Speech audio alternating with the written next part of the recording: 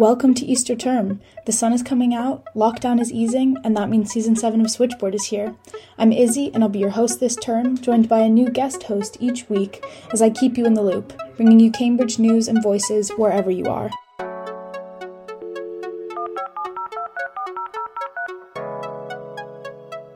Press 0 to speak to the operator.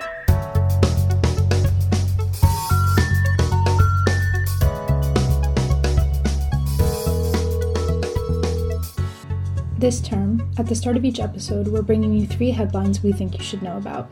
In Cambridge news, findings from the University Asymptomatic Testing Program have shown the program to be effective in limiting transmission among students, reports Varsity. Dr. Nicholas Matheson, a researcher at the Cambridge Institute of Therapeutic Immunology and Infectious Disease, says we've provided real-world evidence that regular voluntary asymptomatic screening can be effective in helping control COVID-19 transmission. That's an important lesson about mass testing in general, not just in universities. In wider COVID news, BBC reports the UK continues to be among those with the highest vaccination rates globally, behind only the UAE, Israel, Bahrain, and Chile. While this doesn't mean that herd immunity has been reached quite yet, the value in individuals across the country and the world being vaccinated cannot be understated. As the BBC writes, every person who is fully vaccinated makes it harder for the virus to spread. Finally, in science news, a clean tech research program called Mission Innovation will invest $248 million over the next decade to solve the issue of variability by 2030, writes BBC. Variability describes the inconsistency in power output from naturally renewable energy sources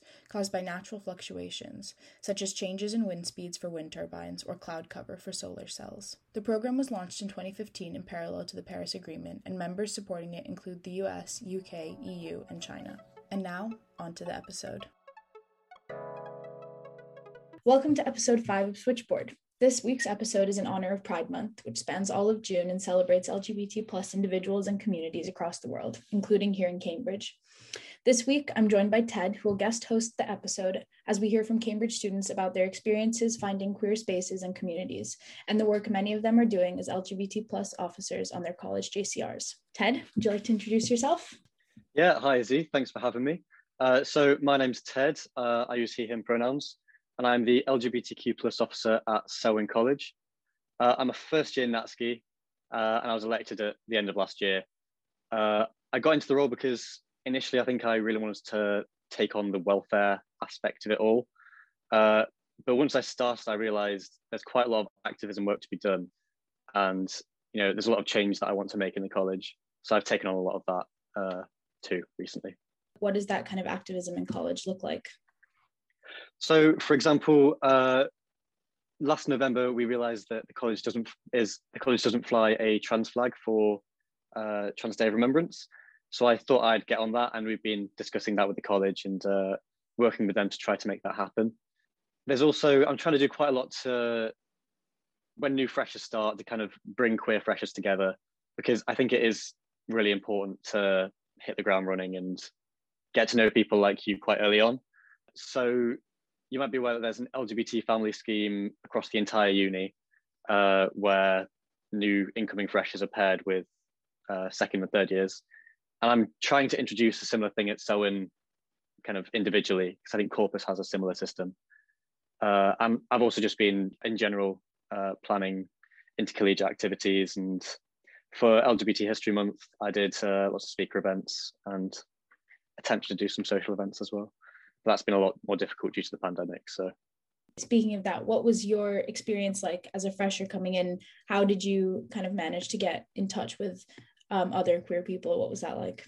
Well, I think, especially with our year, it's the main way that we got to know each other is we got to know each other before we even came to Cambridge. So back during the days of, I think it was lockdown 1, back when everyone was really loving being on Zoom and not dreading it like we are now. I know that certainly at Selwyn, kind of all the freshers knew each other, you know, an all right amount before we even met each other in person. And it was quite similar with the queer community as well. So I got to know a lot of queer freshers quite early on. In terms of when I actually came to Cambridge, I think we made the best out of a bad situation, and we managed to work within the rules that, well, whatever they were at the time, and get to know each other in person. And, you know, I think it's been a bit of a benefit in some situations. So, for example, with speaker events for LGBT History Month, there's no need for a speaker to get a train across the entire country that I've got to pay for anymore. They can just do it over Zoom. And, that was really helpful, I think, in LGBT History Month. Yeah, I think that's kind of interesting because definitely like there's a lot of social elements that you miss out on by having things over Zoom, but also it does a lot of work for connecting people who otherwise maybe wouldn't have been connected. So I guess it kind of goes both ways in that sense. Looking towards next year, do you and the rest of the JCR have things planned as things start to kind of open up more? I think we're certainly interested in putting on a lot more events for freshers, considering, we didn't really get much of a freshers week. We got the talks about fire safety, which were thrilling, but but we never really got much many social events. So I think a lot of members, myself included, want to do things for our year who never really got a freshers week. But I think we're also going to try and make it quite special for next year's freshers too. And it's going to be interesting because I've never had to organize really an in-person social event for as part of my role. So it's going to be interesting doing that after, well, it would have been 8 months on the role, not really knowing what I'm doing with a social event, but we'll see. Exciting though. Things are already kind of starting to open and sort of just in time for Pride Month and the theme of this episode. Do you have anything planned for the kind of upcoming month? Yeah, so I've been working with many of the LGBT officers at other colleges. So namely, I think it's Cats, Keys, Trinity and Clare. And we're thinking of just organising kind of a big swap towards the end of term. We're mainly waiting until the end just because of exams. So for example, mine going until the 21st, which I think is a crime against humanity. But we're trying to avoid kind of all the major exam seasons. So it's difficult to plan around that. Yeah, I can imagine. But must be so exciting. I can't wait for kind of those couple of weeks after exams end. Do you want to talk a little bit about why maybe Pride Month is important to you, or why celebrating it is important kind of in general, in the abstract? Personally, in the past, when I was younger, I never really saw the benefit of Pride, and I didn't think it was something I was interested in.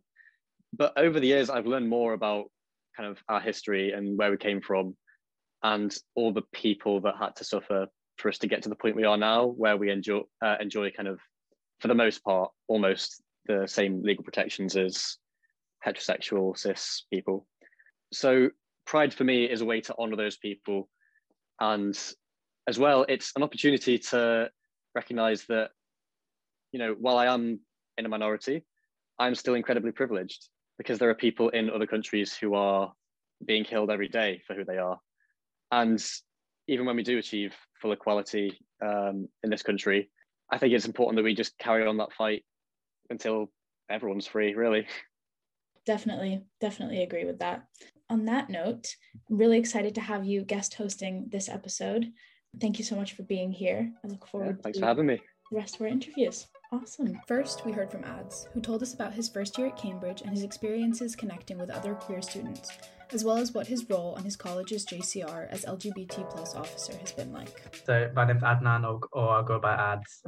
I use he, him pronouns, and I'm a first year Miller studying French and German at Clare College. So I kind of got involved with the queer scene at Clare quite relatively early on. We had a bunch of freshers chats back in the summer and our old LGBT officer kind of made a freshers LGBT chat so that we can all get to know each other and kind of foster a sense of community. And from that point on, I kind of thought that I really wanted to get involved in more kind of welfare and liberation things when I actually got to Cambridge later on in Michaelmas. And I think the one thing that made me want to kind of become an LGBT officer at Clare and just kind of take a welfare role more specifically, and in some cases more sense of liberation, is because I think the LGBT scene at Clare and at Cambridge in general, to be fair, it was quite white dominated. There was very much a sense of kind of the white male, the white gay privileged male who kind of dominated kind of like, I guess, like stuff like the drag scene, but also just stuff like gay propaganda in general. And I kind of thought, well, I mean, it's not really representative of what I am, because I kind of thought being queer and not being cishet is kind of a universal phenomenon, not just something that's kind of constrained to gay privileged white males who kind of have that kind of sense of monopoly. So I kind of ran for LGBT officer because I kind of wanted to make that kind of change, not just in Clare, but also uni-wide, kind of make that something that it's okay to be queer and it's okay to be a person of colour and also be queer, which is why I kind of wanted to get involved. Yeah. Have Clare offered much kind of institutional support for the kind of things you do? So, for example, releasing their own statements or putting on their own events, or have they largely left it up to the student bodies to do so? From what I've seen, it's for the most part student-based, I guess, student body led. So, for example, I just have to kind of get an approval when I'm like setting up events. But Clare, an institution, haven't really been pushing for anything like that, and I'm not sure if it's because they don't want to encourage stuff because of a pandemic, so they're not going to put events for themselves. But they've kind of given us full range to kind of do what we want, so let's left it in our hands. I know that, for example, in October we are in the works of planning a LGBT plus formal for all colleges to attend at Clare. And I think college are on board with that because we've been hosting it for years anyway. So I'm pretty sure they'd be all right with that. Why do you think it's important to have those kinds of like all college LGBT specific events like that? Well, it's because we always will have formals. I mean, formals are something that's a given every week at Clare.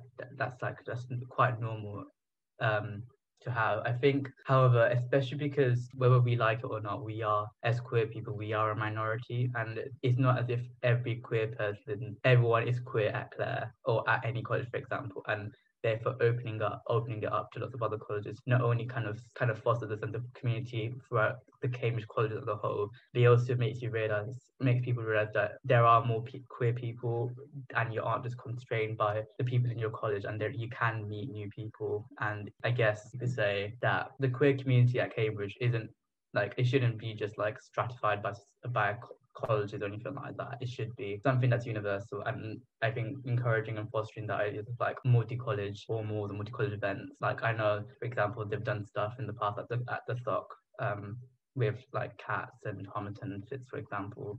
Yeah, I think I agree, because I think it's especially important for students at smaller colleges. So, for example, Peterhouse, that's a tiny college. So if it was kind of more stratified by college, a lot of queer people there might feel quite uncomfortable, perhaps. And I also think it's really important for like new students to Cambridge, because I think it's really important for students to hit the ground running with meeting people that are similar to them. Yeah, definitely. So I think that it makes a lot of sense that you would have that in October as well, so that you give like incoming students a chance to actually connect with other people. Was there anything that was put on at the beginning of this year, or did the pandemic kind of get in the way of that? Well, thankfully there was, because we were in tier 1 restrictions at the time in October last year. We did have a lot of stuff going on. So we did have, for example, in our college bar, we had a queer night, a queer pub quiz, where we kind of got into teams of 6, and in our bar, we were able to meet 5 other people from college to kind of be in a quiz kind of group with. So that was really nice. We also did swaps with other colleges. So I remember Clare did a swap with Trinity Hall and I think Girton, and it was really nice to meet people from other colleges, meet other queer people from other colleges. So that was really nice. And obviously with the second lockdown and then with the third lockdown, not a lot happened. It was mostly kind of college-based, kind of event, college-based, kind of online. And then this time, for example, we've done like a similar pub quiz where we did 30 people outside, just to kind of, because I think after months of people being at home, kind of connecting, rekindling that sense of community at Clare was especially important. Yeah, have you got anything kind of particularly special or big planned for Pride Month now that restrictions are kind of coming to a close? So we're kind of discussing kind of plans, because we've only kind of got virtual stuff so far in terms of talks. We're trying to do 1 or 2 in real life events this month, especially because it's exam season. We don't want to host too many events because it would be too bad, people couldn't come. And we've got a queer bingo night in our college bar next Tuesday, I believe. And I think we'll be doing, that we have a queer committee. One kind of encouraged was a beer versus cider tasting night, where we try different types of beer and cider and see which ones we prefer. That sounds really exciting. Do you want to talk a little bit about why you think it's important to celebrate Pride Month? Me personally, for example, I've struggled with a lot of internalized queer phobia myself, and Pride Month is a way to kind of realize, and I think a lot of my friends have also kind of agreed on the same aspect, that it's okay to be queer. It's okay to be queer. It's obviously it's amazing to be queer. Because for me, I kind of grew up in a very non-accepting environment, where being straight was just normal and no one was queer. And I think, especially since coming to Cambridge and realizing that queer people come in different colors, different genders, different forms, from different backgrounds, from different environments. I think it's even more important to celebrate that sort of diversity, especially because I think I never really met a lot of queer people until coming to university. I think now that I know that there are queer people everywhere and that they should be loved and celebrated, I think it's a really important time, really important thing to celebrate this month, especially because we've had years of oppression and we've had years of riots to kind of defend our rights. Stonewall only happened 52 years ago, and although things have changed a lot since then, there's still a lot of change that needs to be done in order to kind of really kind of attain that sense of complete equality. So I think Pride Month is really important to celebrate every single year, and especially for the long-term future, really important. Yeah, I think it is really important. And it's a similar thing here. I feel like until I can feel safe walking down the street at night with my partner, then there's still work to be done. And even beyond that, there's people worldwide who we've got it, compared to many countries in the UK, legally, we're in one of the better countries to be in. But I think there's always going to be a fight to be had in trying to achieve equal rights worldwide. Yeah. And I think, I don't know if this is maybe similar to your experience, definitely celebrating Pride, especially in a university context, feels particularly important. Like, I know even just for me, being at university has helped me kind of like get in touch with, or get kind of become more familiar with my own queerness and connect with other queer people. And having that, like, this is a completely new environment. Nobody here knows me. Like, I get to decide exactly who I'm friends with, and I get to decide exactly how I present myself to the rest of the world. And that has been a really cool experience for me. I don't know if you've had any kind of similar experience finding a queer community here. Oh yeah, no, definitely. I think the fact that I was welcomed with open arms in the queer community since the day I got here was something that I guess really was important to me, because I never had that sense of community kind of growing up. I never had anyone to look up to and kind of get advice when it comes to queer things. Having that sense of community and knowing that there are people who have had similar experiences and just want to build a support network is just truly amazing. It's really beautiful. Yeah, I think that mirrors my experience quite closely as well, I think, because I was welcomed really openly by the queer community here, and just the people that did welcome me have taught me to be such a better person since I got here. And I've only been here, 6 months? Yeah, and I think having very clear and comfortable spaces to have those kinds of conversations and to meet people where you can actually genuinely trust that, you can speak openly to them and you can kind of connect through your shared experiences is so important. Like, there's so many aspects about coming to university that give you that sense of community and give you that chance to connect with people. Having university also be a place to connect with other queer people is so important, I think, especially in feeling like some kind of shared strength or some kind of solidarity, kind of in the context of the larger world. Well, thank you so much for being here. It was really nice to meet you and have you on the podcast. Then we spoke to Inez, another first-year student, to hear about how it's felt to grow into her sexuality both before university and since, and the acceptance she has found since coming to Cambridge. I'm Inez. I'm a first-year HSBS at Homerton. So I know you're just a first year, but what has your experience this year? Have you been able to get involved with any kind of like LGBT societies or events, anything like that this year? It's been interesting because obviously events have been limited and joining societies have been limited, but I've still gotten the feeling that in the LGBT community, there's been a lot going on, and were I to seek out wanting to go to those events or meeting people within the community, that has seemed quite easy to do, even through things just like the existence of Queerbridge might seem like a small thing, but actually it really shows that the community is there, even though we've all been, distanced and you can't necessarily meet people. So I haven't necessarily seeked out those communities, and that's just been a personal choice, maybe because I find that I already have a very supportive queer community in my college, and I've not necessarily had the need to go and find societies within that, but I've also found that the opportunities are there, which is really nice to know. So what's the LGBTQ plus scene like in Homerton at the minute then? Have there been, events and that kind of thing? So we've got 2 LGBT officers, and obviously events have been limited, so and not necessarily helped by our college management, and so we haven't had any events. But I would just say the community in general at Homerton is super friendly and really open. And I think coming to university, I was kind of worried about how open I was going to be about my sexuality, how that was going to come into play in conversations, whether I would have to come out or would it be a very organic, natural thing. And I'm really glad that it has been a really organic, natural thing.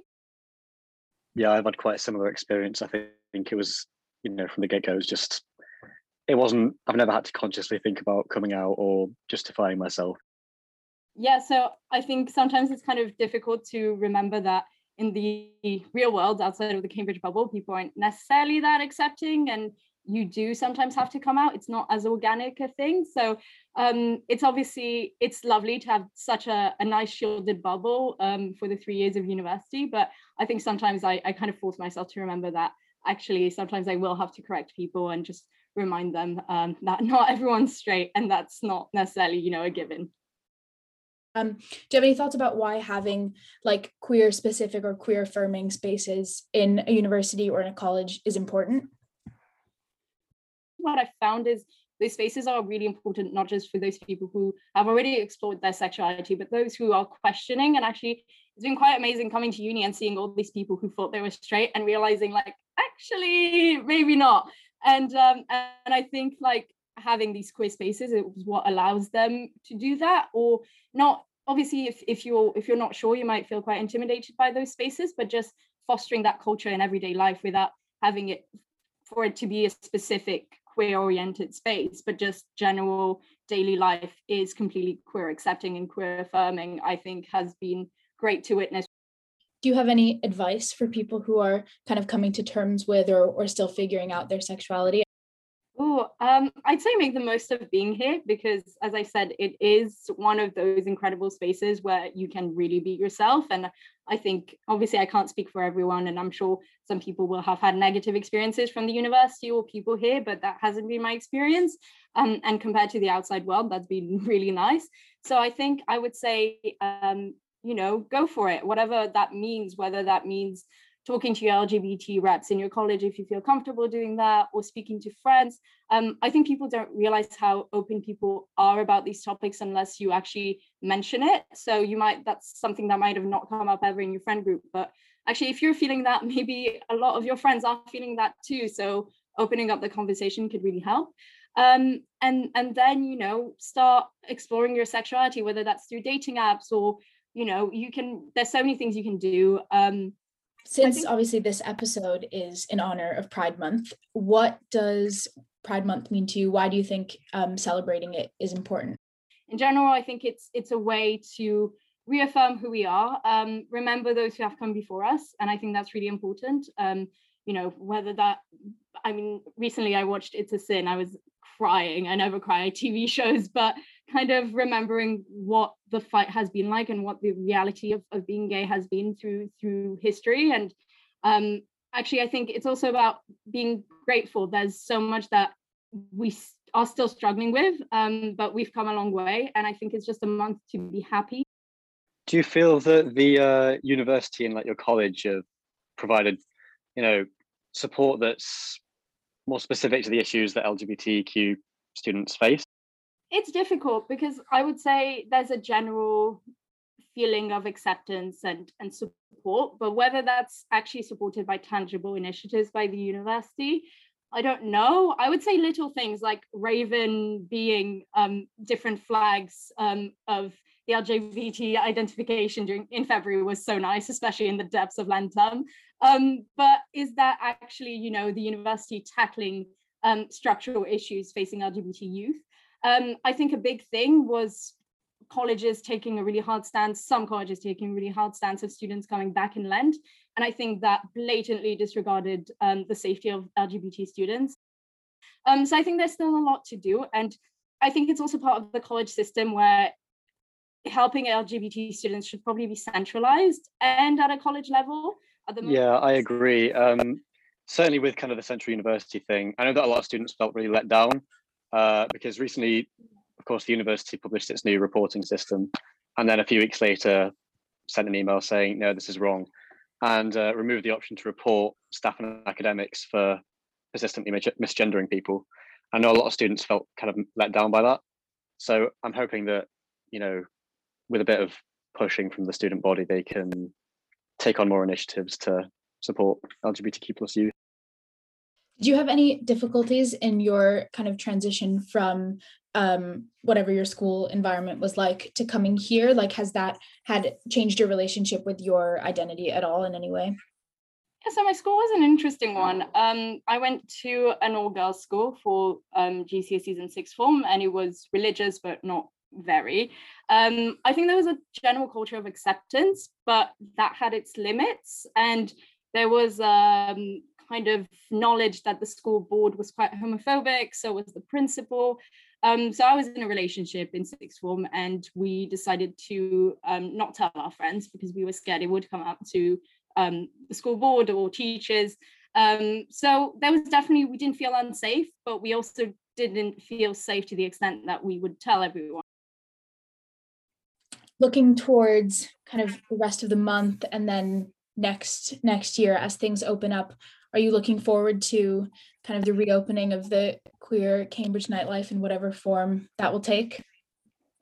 Yeah, I can't wait for Glitterbomb. I've heard so many great things about it. I think it's just going to be really nice to be able to meet all these people who I kind of vaguely know about, mainly through Queerbridge comments, but actually coming together as a community, I think is going to be lovely. And I'm also looking forward to hopefully being able to provide that support to incoming freshers. I'm not going to be an LGBT rep, but even in an informal sense, just being there for freshers and any other students really who might be questioning their sexuality. I think I'm very lucky to have come to terms with it and completely accept it and love myself for who I am. And so I think I want to give that back to other people and give that support that I've received throughout my year here. So yeah, I'm really looking forward to club nights, but everything else too. Yeah, I've heard a lot of good things about Glitterbomb and that kind of thing. With me, I don't know, it's odd because it feels like there's quite a close-knit community, but as it is, but it's in a way where you've got your group, but everyone seems to be a friend of a friend, if that makes sense. So I think it's going to be really interesting to be able to go out and actually properly meet people outside of Zoom and Instagram. Yeah, I definitely agree. And I also think what you were saying before about being that kind of positive role model for the incoming freshers is super important. And kind of going back to what we were saying before, even just using like gender neutral pronouns when they're asking you like who you're interested in, that kind of stuff makes such a big difference coming in as a fresher, and just hearing those things, like even just overhearing conversations and knowing that it's a really normal and accepted and like valid thing to be experiencing is super important. So yeah, I think I'm also looking forward to that. Yeah, I think on the note of role models, it's also important. Sometimes straight students can forget that they have a really big role to play. And I think as an LGBT student, it can be a little bit overwhelming to be that role model for so many people. And so it's important for straight people to also remember that actually you can make a huge difference. Yeah, definitely agree. No, I think there's always that risk that like the emotional labor of educating people gets put on the queer students.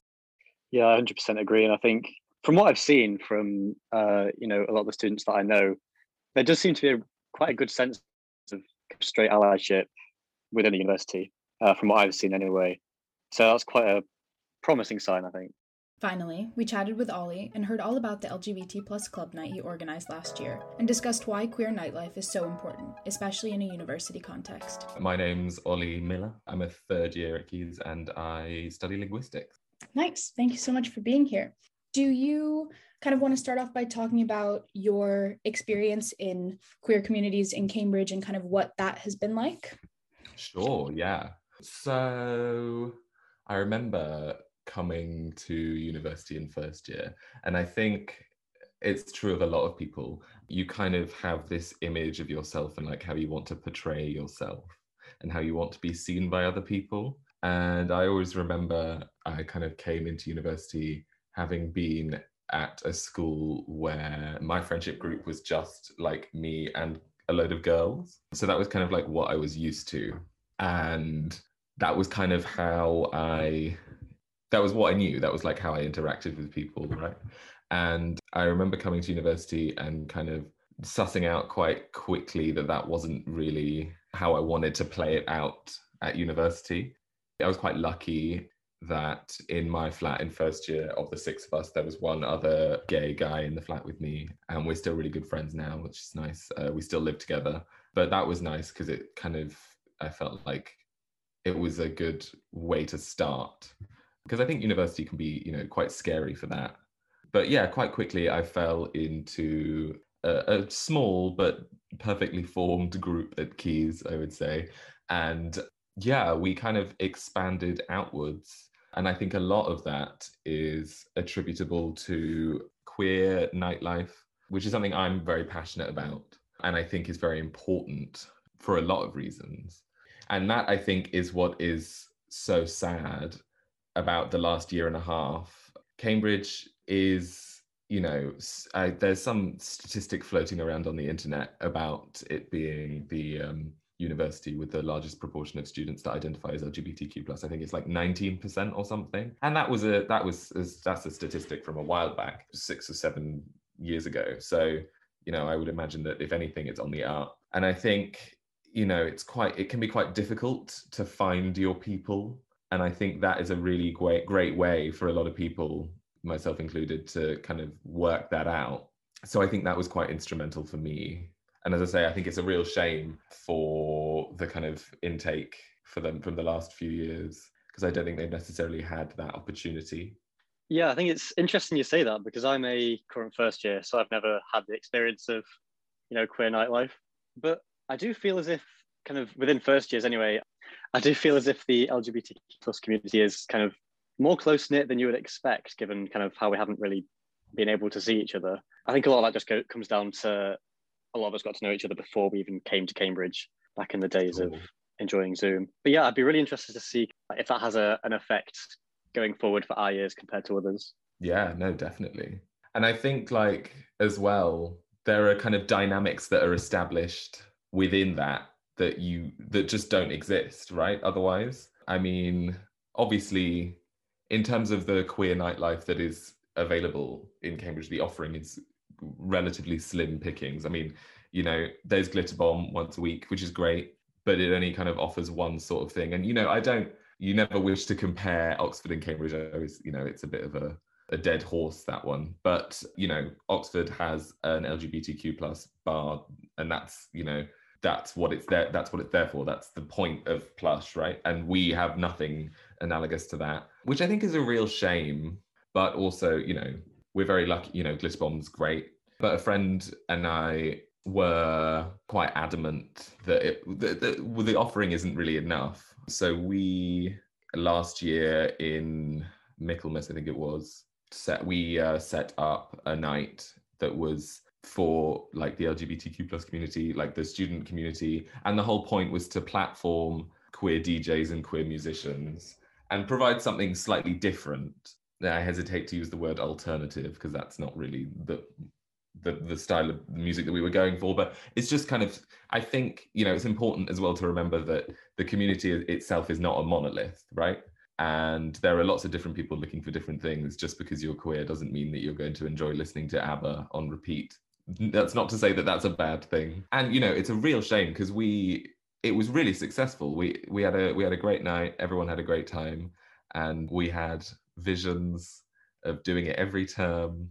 But unfortunately, you know, COVID put the kibosh on that. But, you know, I just hope that there is still momentum there. Because I think, as I say, I think it's really important for the queer community. I mean, you only have to look to places like, you know, stories like Stonewall. A lot of these, you know, a lot of the reason why there is such a vibrant community is thanks to people coming together, finding out what they like in that kind of context, right? And there's just no, you know, everybody loves to dress up, right? And there are so many, like, it's just a, you know, it's a bait example, but I've got so many clothes that I would love to wear, but I'm not going to wear them to go and stand in the Pret queue. Do you know what I mean? And it's a shame, but I think as I say, I just hope that there is momentum there that maintains as things start to open up again. Yeah, definitely. No, I know, like, even between me and my friends, there's like a mounting need for a good night out and a good, like, a really good time. And it sounds like the club night that you and your friend organized, that sounds really good. Do you want to, like, tell us a bit more about how you first got the idea, what organizing it was like, how the final event went? That sounds really fun. Sure. So I don't know if you know, but there is a collective in the university called Playtime, which is directed towards platforming like non-binary and women DJs, which I think is a great model. And basically, when we were in first year, there was another one of these kind of like esoteric nights that was kind of like pitched at the queer community, maybe less directly compared to what we were doing, but they were doing a very similar thing. It was called Avant Gardening, and it was just a really, really great, they had a really great vibe going. And it was, you know, we were sad because the people who were running it were all in third year when we were in first year, so it kind of died a death. We spent a lot of time going to Glitter Bomb, basically, my friends and I, and it just got a little monotonous for us. And you know, it's great. As I say, I love it. I still love it, and I will still be going a lot. But we wanted to do something slightly different, so we just sat down one day and we put through some stuff together, and we spoke to the people at Fez. You know, it was actually a lot easier than I thought it was going to be, and you know, it coincided with me kind of exploring the idea of DJing myself. So it was nice because I was involved in organizing it and then was also DJing. And yeah, we got all our friends together basically and advertised it through Facebook. It was called Sweat, which tells you quite a lot about what we were going for, I think. But yeah, I think, you know, basically it came down to us going out, or we would have, you know, pre's to go out and we would be listening to a certain type of music, you know, a lot of hyperpop stuff like Sophie, stuff like that, and also quite a lot of like dance hall-y stuff. Like it's very much not what you're going to get at a lot of the nights out in Cambridge. And you know, we just spoke to a lot of friends who said, you know, oh, it would be great. It would be great if, and we were also saying it would be great if, and then just one day we're like, well, let's do it then.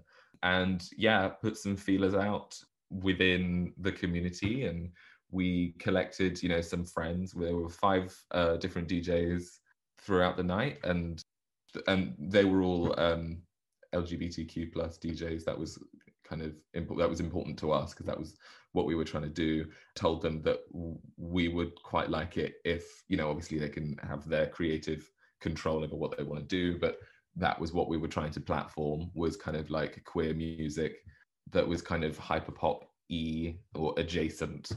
And yeah, we just, you know, so the 2 of us that set it up, Ash, a very good friend of mine from Keys, was on the door, sorted all of that out. And yeah, we put some money into it. We got some money out of it, you know, convinced everyone to dress up. And Fez were great for that kind of thing. They were a very good club to work with because they were very happy to, you know, put all genders signs on the doors to the toilets. And, you know, we made some posters saying, you know, we will not tolerate homophobia, transphobia, racism, sexism, whatever, zero tolerance policy on all of that. And yeah, it was, I would say, for us, a raging success. I mean, you know, we weren't expecting, I think we sold 150 tickets or something like that, which was, you know, we were really pleased. As I say, we felt like it was gaining momentum. And unfortunately, I don't think that, you know, what we were trying to do necessarily translated very well into anything online, which is a shame. But, you know, it just was what it was. And I'm hoping to stay for a master's next year, and I'm hoping that I might get an opportunity to give it another go. But yeah, it was, you know, surprisingly not that difficult, and was really, we got a lot of support from people around us that we weren't necessarily expecting. You know, we didn't expect to sell the number of tickets that we did, and which I think is a sign that it's testament to the fact that it's something that is needed, right? It's an important space for queer people, and it's important to provide that. And if you don't see that being provided, then roll your sleeves up and do it yourself, you know? Now that Fez has shuffled off this mortal coil, have you got any advice for anyone who might want to do something similar at another venue? Or I think it's going to be really interesting to see what happens in the next few months. I don't know much about it. Is it called MASH now? The people have taken it over. I mean, there's been a relatively high turnover in ownership in clubs in Cambridge. You know, Cindy's was not officially Cindy's since the 60s or something, the 60s or the 80s. I can't remember. It wasn't Cindy's for a very long time, but we all still called it Cindy's. You know, it went through various different owners, and a lot of the stuff that was going on there stayed going on there. And the same goes for vinyl. You know, call it vinyl, call it life, whatever you want to call it. These places have changed hands quite a lot, and I don't think that necessarily has had that much of an effect on what was going on there. Obviously, what's happened over the last year and a half will have had more of an effect than just the changing of hands of ownership of these places. But I think, you know, give it a couple of months and see what happens, really. But from what I can work out, a lot of the places, a lot of the venues in Cambridge, I mean, they're going down in numbers now, but definitely, you know, vinyl and potentially MASH are more than up for platforming stuff like that, you know, because it's just, you know, it's another night for them to be open. It's another night for them to make money, and it's a win-win, really. So if you've got the drive and you want to do it, I really just go for it. And, you know, ask people for help. People around you are more like, if you know anyone that's interested in DJing, everyone wants the opportunity to do it, because you can sit in your room and do it all you like. But once you're doing it in a club, it's a completely different. And, you know, people love getting involved, like sticking things up on the wall. Like friends of ours are like, oh, I want to be on the door. I want to be on the door. It's really easy and it's fun. Like, it's definitely something that I think people should do if they want to do it. Definitely, definitely. It's really surprising that there's no, like, that there isn't an actual LGBTQ plus bar or club or anything. Like, you would think in a student city that would be really high up on the list. Like, do you have any sense, since you're a third year, I mean, I don't know if you'll have any insight into this, but like, is there a lack of demand? I can't imagine there being a lack of demand for it, but what is it about Cambridge nightlife culture that hasn't let that happen yet? It's a very good question. I don't think it's down to a lack of demand. Well, there was a place that was a little bit further out of town. It wasn't slap bang in the centre, that was a queer space. I think it was a bar/club, but it wasn't frequented by much of the student body, as far as I was aware. You know, that no one really talked about it. I couldn't even tell you what it was called, and I'm pretty sure it's gone now. That's a bit of a shame that you know, wasn't supported. I mean, there is the Blue Moon is a queer pub, but it's not the same thing, you know. I really don't know why. I think it's a very good question that you ask, and I would personally like to know the answer. But also, I wonder whether it's also symptomatic of the fact that there are barely any clubs full stop. You know, we went from 4, 3 down to, you know, 2, and that's a real shame. And I think a lot of that is, you know, to do with rent in town. And, you know, I don't really know what to say. I think it is a real shame. And it is something that I think would be extremely beneficial. And, you know, as I say, Cambridge having, you know, 19% presumably plus now of the student body identifying as LGBTQ plus, you'd think there'd be space for it, and you'd think there'd be demand for it. And yet here we are. But, you know, as I say, I'm hopeful for the future. And I think that, yeah, I think the next few months will be very interesting. Do you have any kind of thoughts about why it's important to have those kinds of spaces, and like why that might be something that would benefit the university community? Totally. I mean, there are a multitude of factors, in my opinion. I mean, number one, I think it's really great to establish some sort of wider community. You know, I have a very close-knit group of friends there are about 6 of us, but I could go out to Glitterbomb and I wouldn't have to go with my friends because I would know 90% of the people in there, and you just have a great time. You can go on your own, which I think is really rare. I think going out on your own and knowing that you will be in a safe space with people, you know, if anything were to go wrong, you would be absolutely fine. I think that's really important. Establishing a proper kind of community vibe, I think, is really important. And also, I think a lot of people get to use that opportunity to find out a lot about what they like. I think whether that's how you dress or what music you're into, or the types of people you want to be around. I think it's a great opportunity, and also, you know, to experiment in terms of, you know, like meeting people and working out what you like kind of romantically or sexually, whatever. I think that's also something that is so important. And the stakes are so much higher if you don't have things like that. You know, as I say, I think in terms of what you're wearing, I think being able to express yourself in a way that you think is fun and exciting, but also in a space where you feel comfortable and you know that you can be your authentic self, I think is really important. And yeah, just finding your people. I mean, I hesitate to wonder like what my life would look like had I not had that opportunity at university. And I think, yeah, it's really important for the community as a whole. If you want to establish some sort of community, then it's really fundamental for the LGBTQ plus community. Do you know if any of the clubs in Cambridge are planning anything special for Pride? Or Great question. I don't know. I do know that there is a Glitterbomb event that's in like Kent, which is a bit of a trek, obviously, but because Glitterbomb's based in Canterbury, I believe, so they just have an offshoot in Cambridge. So that's going on, which is fun, and it's kind of like outdoorsy, which is great. I mean, I haven't really heard anything other than that, though. Really, I think it's difficult because outdoor space is, you know, key, and there isn't a lot of that going on in the centre of Cambridge, really, which is a shame. But yeah, I haven't really heard much in terms of organised events.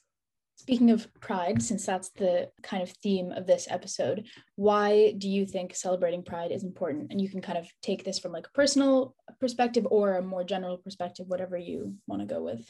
Celebrating Pride, I think, is really important. Obviously, I think that goes without saying. Why do I think it's important?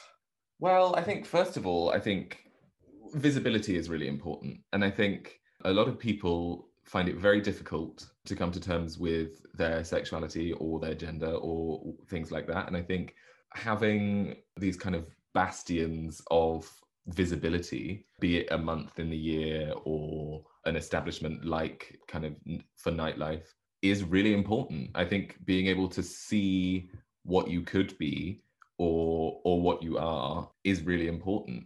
And I think, you know, it helps people be more comfortable in who they are and also have high aspirations for their future. If you can see it, someone said once, I can't remember who it was, if you can see it, then you can be it, right? And for that reason, I think it's really important. And I think also, you know, being in comfortable space, you know, I'm extremely lucky in that my sister is also queer and there's just the two of us in the house and my parents are extremely supportive. And I think I would have a much harder time if I wasn't in such an accepting environment and, you know, we weren't all prideful, if you will, all the time. I think I'm extremely lucky in that I get to be who I am, which is such a kind of corny phrase, but, you know, the sentiment remains. I get to be who I am wherever I am, be it at home, be it at university. And I think a lot of that is due to A, my sense of self and the pride that I have in myself, and B, the kind of pride around us, right? The pride within the community. And yeah, in terms of having a support network that backs you up in that regard, I think it's really important. And I'm extremely thankful, you know, I'm extremely grateful that we go to a university that does have such a large percentage of people who identify as queer. And that affords me a lot of freedom and a great friendship group. And I've learned so much about myself thanks to, you know, surrounding myself with like-minded people who have had to go through a lot of difficult struggles, you know, a lot worse than me as a cis gay white man, you know, it could be a lot worse. And I think that's really inspiring. Yeah, definitely agree. Yeah, no, I think basically everything that you said, visibility is such a big piece, especially coming out of the past kind of like year and a half, that's going to be really important. Like even for me, you know, going forward, I'm really looking forward to things like Glitterbomb and having those kinds of opportunities to meet more people, because in general, I haven't met a lot of people. And then even more specifically, I haven't met a lot of queer people. And so having a space and a time to actually see people and be seen and have that as an experience is something I'm really looking forward to. Definitely, yeah. And I would also just add, if I could just add quickly, I think one of the things I really love about Cambridge as a city is a lot of people are very visibly queer in the center of town. And I think that fills me with joy. It makes me really happy, like seeing other people being like their authentic queer selves. I think that's like really great and really inspiring as well. And I think it's a testament to the community in Cambridge that there are so many, proud and interesting people who get the opportunity to come to this university, do what they love, be it academic or not, and makes me really happy personally, Yeah, absolutely. Awesome. Well, Ollie, thank you so much for being here. It was really lovely getting to meet you and speak to you. Thank you very much for having me. Fingers crossed for your master's and another sweat night next year. Indeed. Everything's crossed. Yes. That's all for episode 5. It was so lovely hearing from all of the interviewees about their positive experiences in Cambridge and all the ways that they and others are contributing to the affirming and welcoming, ever-growing community in the university and the greater town. I hope you enjoyed listening to this episode as much as I enjoyed hosting it. Happy Pride, and we'll see you next week.